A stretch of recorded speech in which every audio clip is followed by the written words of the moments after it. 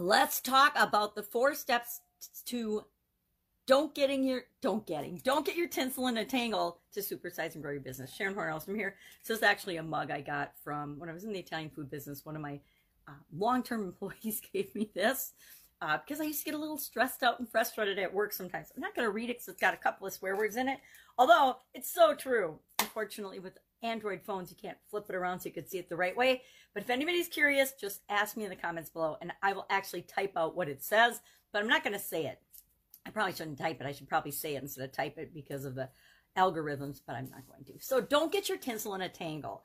This idiom, this expression, actually was used in the movie Steel Magnolias. Truvy said it, and as part of getting ready for the holidays. Getting ready for the holidays for us personally, as well as our businesses, tends to be a high stress activity. Usually there's sales and there's a lot more volume. The vast majority of business volume, at least in the retail industry, is transacted in the month of December. It's crazy, but some people will actually double and quadruple. And I can't even imagine what's going on at Amazon right now with COVID-19. They had already before December doubled their business, which is mind-blowing when a lot of small businesses are literally shut down and out of business, which breaks my heart because usually I like to shop at small businesses and local businesses for Christmas and the holidays, and that's really been curtailed.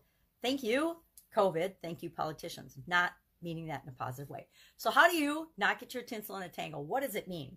To get your tinsel in a tangle means, of course, to get upset or angry or worried or doubtful or fearful or annoyed or just kind of off about an activity. This one's specific to Christmas and the holidays, but there's other idioms that I'm actually more familiar with. Don't get your knickers in a knot. Don't get your panties in a wad. Don't get your undies in a bundy was the one my sisters and was used in my family. I don't know why growing up, but that was one. Don't get your undies in a bundy. I'm just borrowing your sweater or whatever. That's, sisters. Can you tell I grew up with a bunch of sisters? So how do you deal with this? Because guess what? The holidays is a high stressful time. It's a highly charged, highly emotional, super busy time for many of us. Well, Carl Rogers and some other psychologists came up with 4 steps, 4 things that you can do to make sure that you don't get your tinsel in a tangle. Now, number 1, you want to ID and identify in advance the people and the places and the what and the who are going to trip your trigger, who are going to upset you, who are going to push your buttons.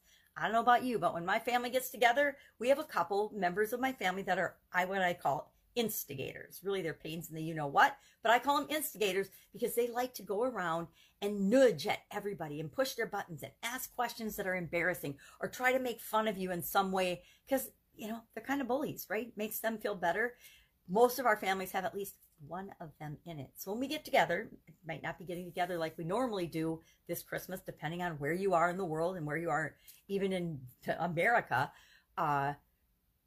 Some of our holidays will be curtailed like Thanksgiving was. Well, but make sure that when you are and if you are, number 1, you plan in advance. If we plan for the holiday season, if we plan in our businesses for the increased volume, the increased workload, the increased effort, the change things that we need to do because of COVID. I mean, curbside delivery is a lot different game than, 100 people coming into your business and just going around picking up their stuff and checking out. There's different ways and different resource levels required to manage each of those processes. Guess what? They're all manageable. The key is to have a system, have a process, and continually improve that process along the way. So number 1, prepare in advance. Plan. It's called planning. Number 2, establish your sane connection. Have like a buddy system or a person or a strategy or something that you can do to decompress, to handle the stress, to relax. I go for walks. I phone a friend. I still do the old take a deep breath and count to 10 thing. My dad taught me when I was a little girl. Then remember 3, less is more. Less alcohol, less gift giving, less unnecessary stress on ourselves, less length of time or visits or whatever. If you have house guests, I don't know about you, but there's a length of time for certain activities that I know once I go over that, once I cross that line, I'm in big trouble. If I go to a store, especially with the masks and everything now, I can only last, I used to be able to last, 45 minutes, an hour or so, but now I go into the same store and it's 10 minutes and I'm out. I need to take my mask off and get fresh air. I can't wait to step out of the store. So know what your own personal limits are, and remember, less is more. Get creative on what you do and how you do it throughout, especially this year and this crazy season. And number 4, Carl Rogers says, practice something that he coined unconditional positive regard.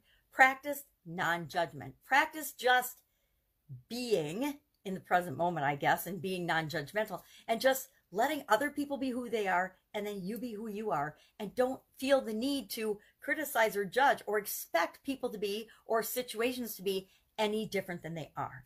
To me, the definition of frustration is expecting what is to be different than it is right now. Same is true with other people. If we judge and expect them and we put our expectations on them, we're sure to be disappointed. So practice unconditional positive regard.